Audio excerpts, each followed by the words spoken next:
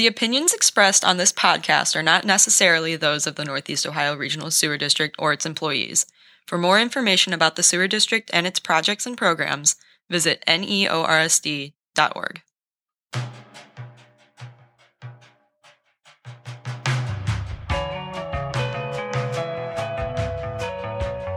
The Northeast Ohio Regional Sewer District presents Clean Water Works, a podcast that explores water, sewer, and stormwater issues that affect you and your community.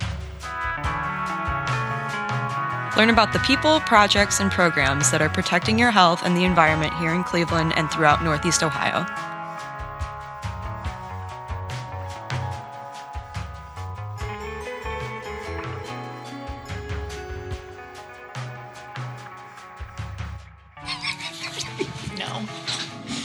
Jessica Cotton, welcome to Clean Water Works podcast.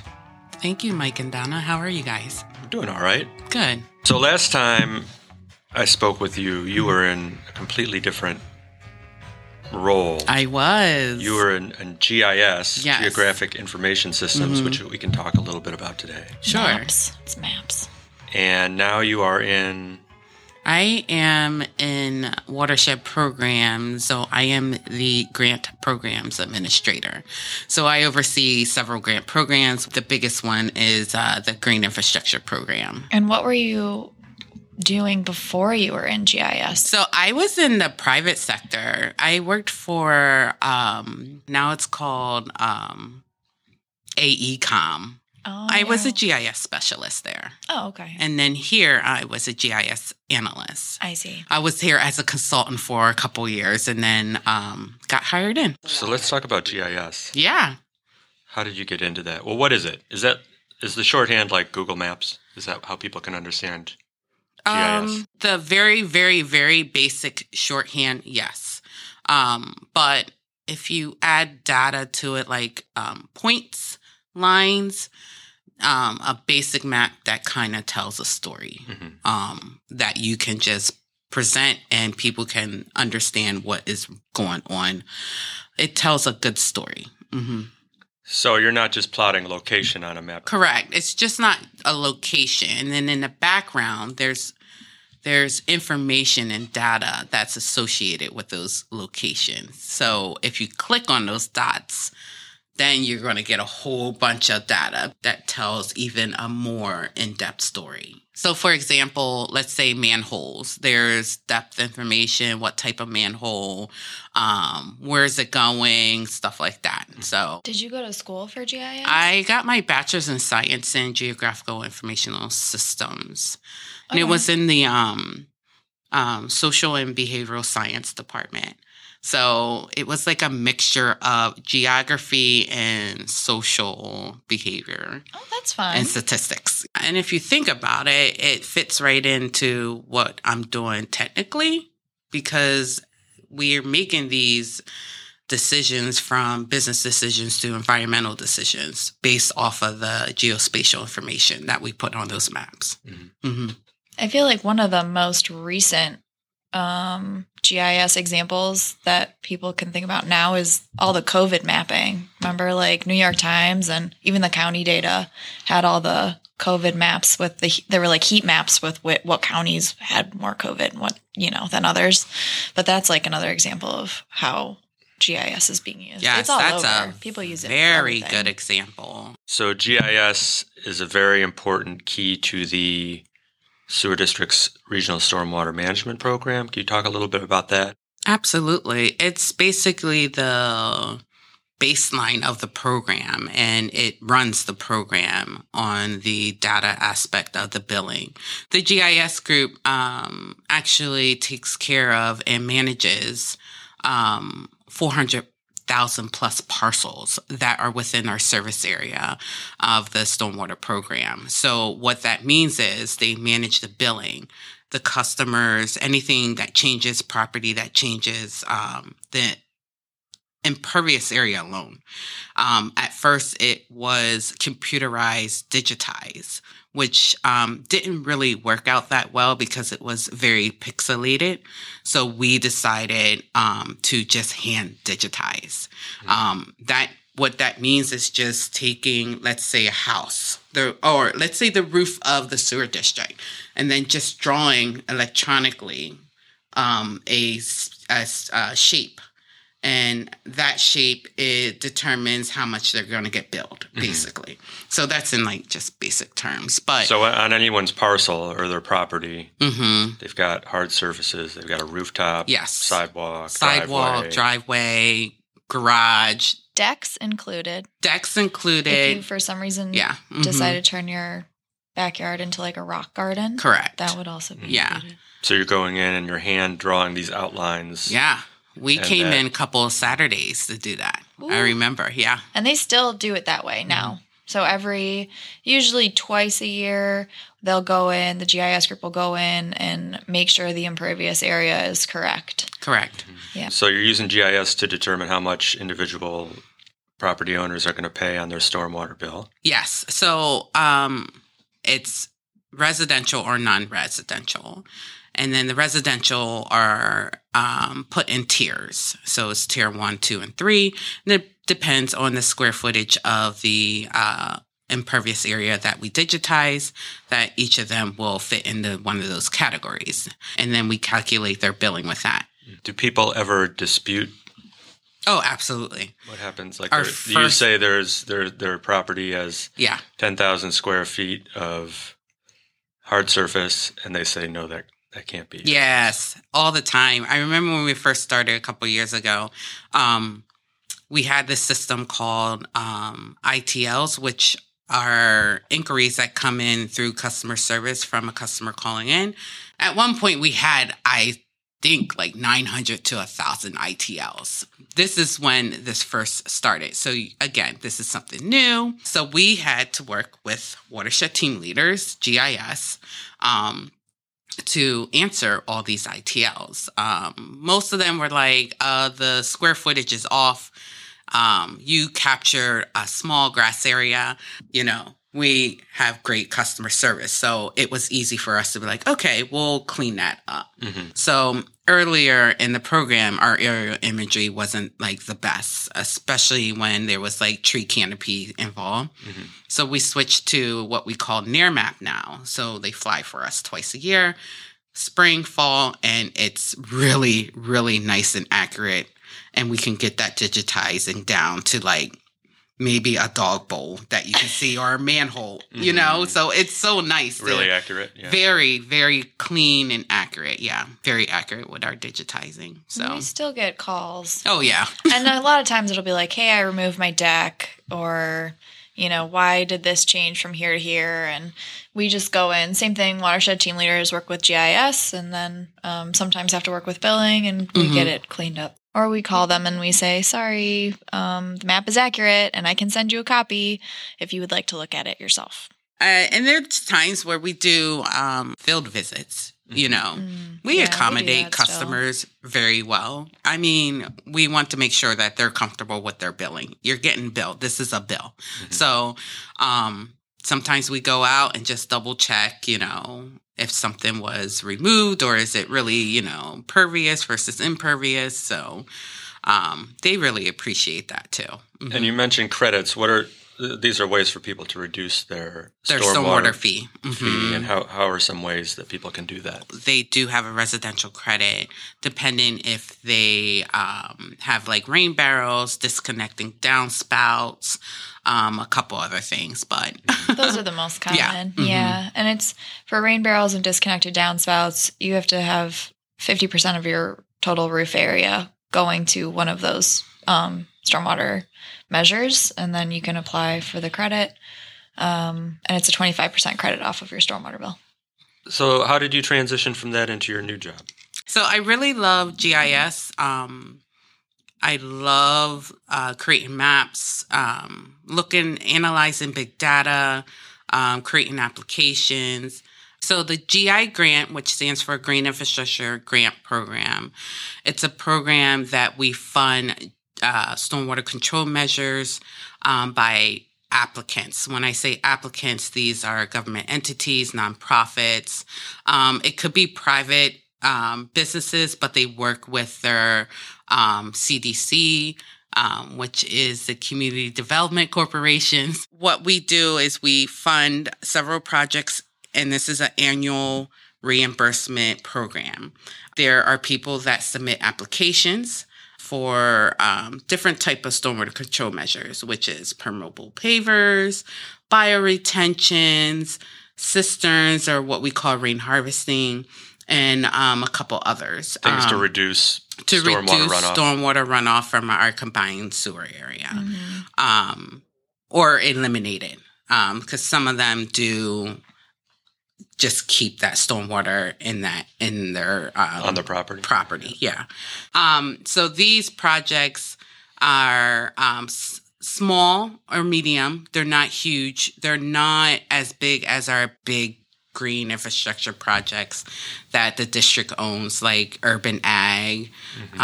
What's the other ones? Fleet Avenue. Fleet Avenue. That was pretty. I saw that. Village, if you've been in that area. It's in Slavic Village. That one's a really pretty one. So these GI grants are much smaller projects then. They're much smaller, yeah. And we don't own them. We just fund them. It's the applicant's responsibility to maintain them. We require an annual inspection. We'll go out every summer and inspect these projects, but we also require the applicants to inspect the projects as well. And then we work with them if there's any maintenance issues with the projects. One of the projects that I really like to mention is the Waterloo project, because it's our first green roof. They created what we call a treatment train, which is basically multiple stormwater control measures on one project site. So not only did they have a green roof, but they had permeable pavers in their alley. And then they used a rain harvest system, which is a cistern, to utilize that water to water the plants on the green roof. Can you tell us how permeable pavers work? It basically soaks up the rainwater.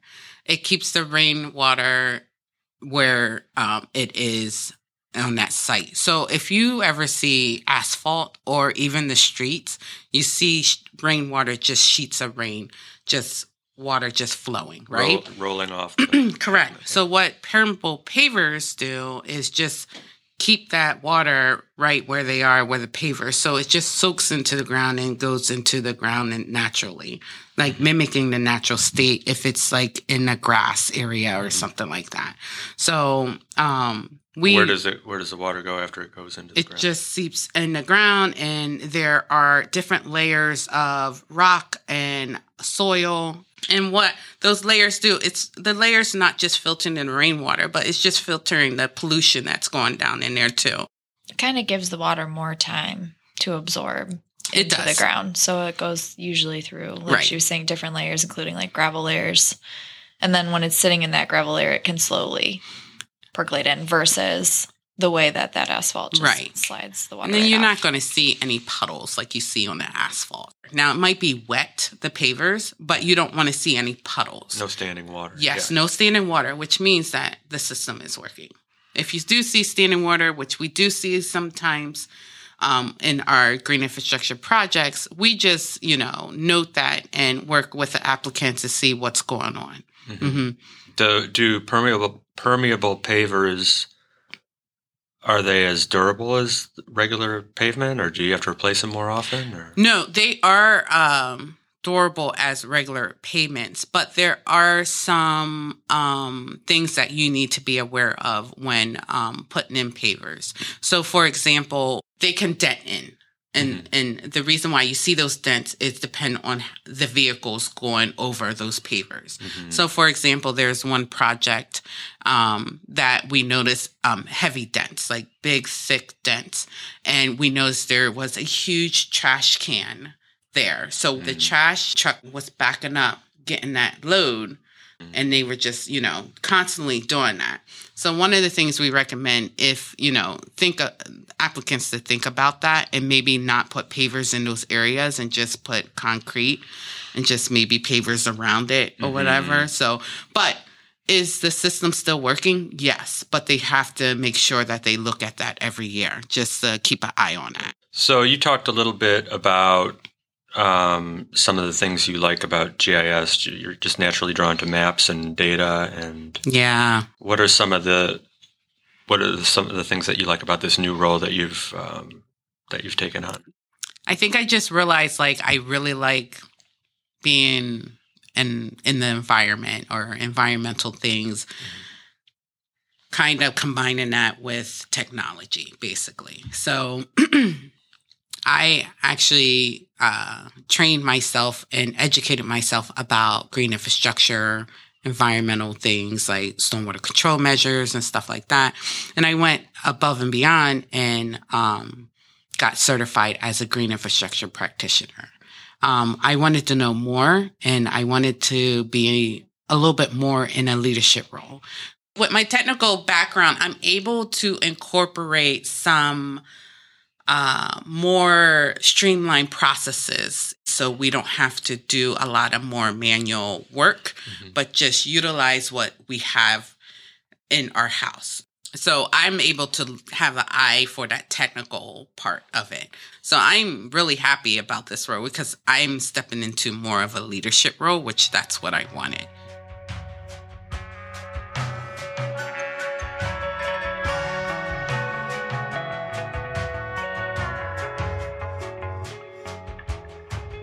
GIS seems to be an exploding field.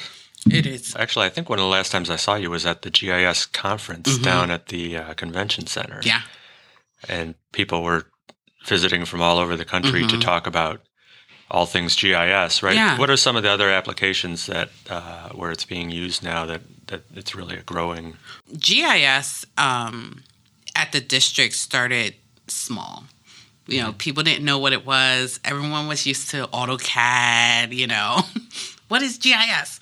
So I am so happy to see it exploding within the district. You know, people are asking, what can GIS do now? Instead of us being in the background, now they're asking, what can GIS do to, you know, streamline our processes? People can use it for any type of career, from health and safety. Schools are using it.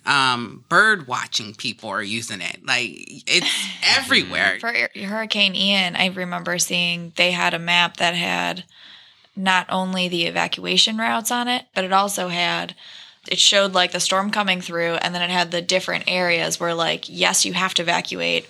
Maybe you should evacuate. And then like, you're probably good here. You know, like it had all those different zones. And that's just like one way. I think people are visual, you know, and so like having that visual map. Very visual. You see visual information, you can relate to it. If you see a spreadsheet, it's going to take you a minute. So you're taking those spreadsheets and visualizing it, and people understand what's going on. It's cool. Yeah. Were your kids excited when you got promoted, or were they like being kids and they were like, we don't even know you exist? No, they were super excited because let me tell you, I've been using them in 2022 to practice like everything. I practiced with them with my interview, with any presentations. Like, they are the best because they give you like this stink face. Right.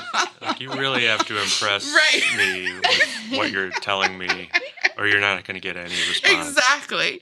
So then when I got it, I just was so excited to tell them. But yeah, they're like the best to practice on. What are some of the coolest grant application projects that you're seeing? Okay, so the very first one, or one of the first ones, was called St. Casimir. It's a church, and they are known as one of the first green churches around here. So that was super cool. They did permeable pavers. They actually came back this round for the 2023 round and submitted an application for more stormwater control measures. So we're super excited about that. Another one, like I mentioned, was Waterloo. It's just our first green roof. So I'm super excited about that. I like the living wall. The living wall is awesome in Ohio City. That is a green roof, but on a wall, on the side of the wall. Yeah, it's really cool. What's cool about that living wall is they have a rain harvest system down underground. So a lot of people don't see that part, but like underground cisterns, yes, collecting the water. Mm-hmm, mm-hmm. There is a church called St. Vitus. They did their entire parking lot of pavers. I mean, it's huge. I was so like, wow. This year was the first time I ever walked it, and it was just the entire parking lot. Another cool project that came through last year or 2022 as a design only, it's Menlo Park Academy. It's a school. They got a pretty cool project coming up, so I can't wait to see it constructed and completed. So we're excited. We get excited about schools and churches because we don't have that many. So it's nice to see them. And visibility is one of the scoring categories too. Absolutely. So the more visible the project is, the better they score. Yeah. Yeah. So plus super kids, cool. you know, because then you can be like teaching them about the That's practices. exactly what they want to do. Exactly. The programs is very, very competitive. It's very popular, very competitive. So there's a fixed amount of money to go around, and so they're competing for these dollars. Correct. Right? Yes. So they can go two routes: design only if they're not sure of what they want to do with their project, and the design only is up to $25,000 that we can fund annually, and then they can do the design and or construction part, which is up to $250,000 annually. Another project that we did was Intro too. Intro is that big multi-use building over there on 25th and Lorraine, right across the street from the market, the West Side Market. Oh, right. Yeah, we have a GI project there too as well. So that was kind of cool. Well, thank you so much for joining us, Jessica, and telling us a little bit more about GIS and your new role. You're welcome. At the Sewer District. Thanks for having me.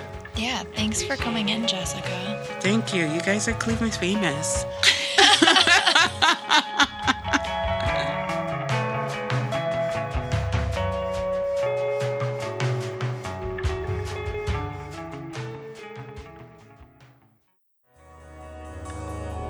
Did you know eligible customers can save up to 40% on their sewer charges? Learn more about the Sewer District's cost-saving programs and use our discount calculator at neorsd.org/save or call 216-881-8247. That's neorsd.org/save or 216-881-8247. Clean Water Works is produced by the Communications and Community Relations Department at the Northeast Ohio Regional Sewer District. Our music was composed and performed by G.S. Schrey. If you have a question or suggestion, or if you'd like to learn more about the Regional Sewer District, visit neorsd.org or call 216-881-8247.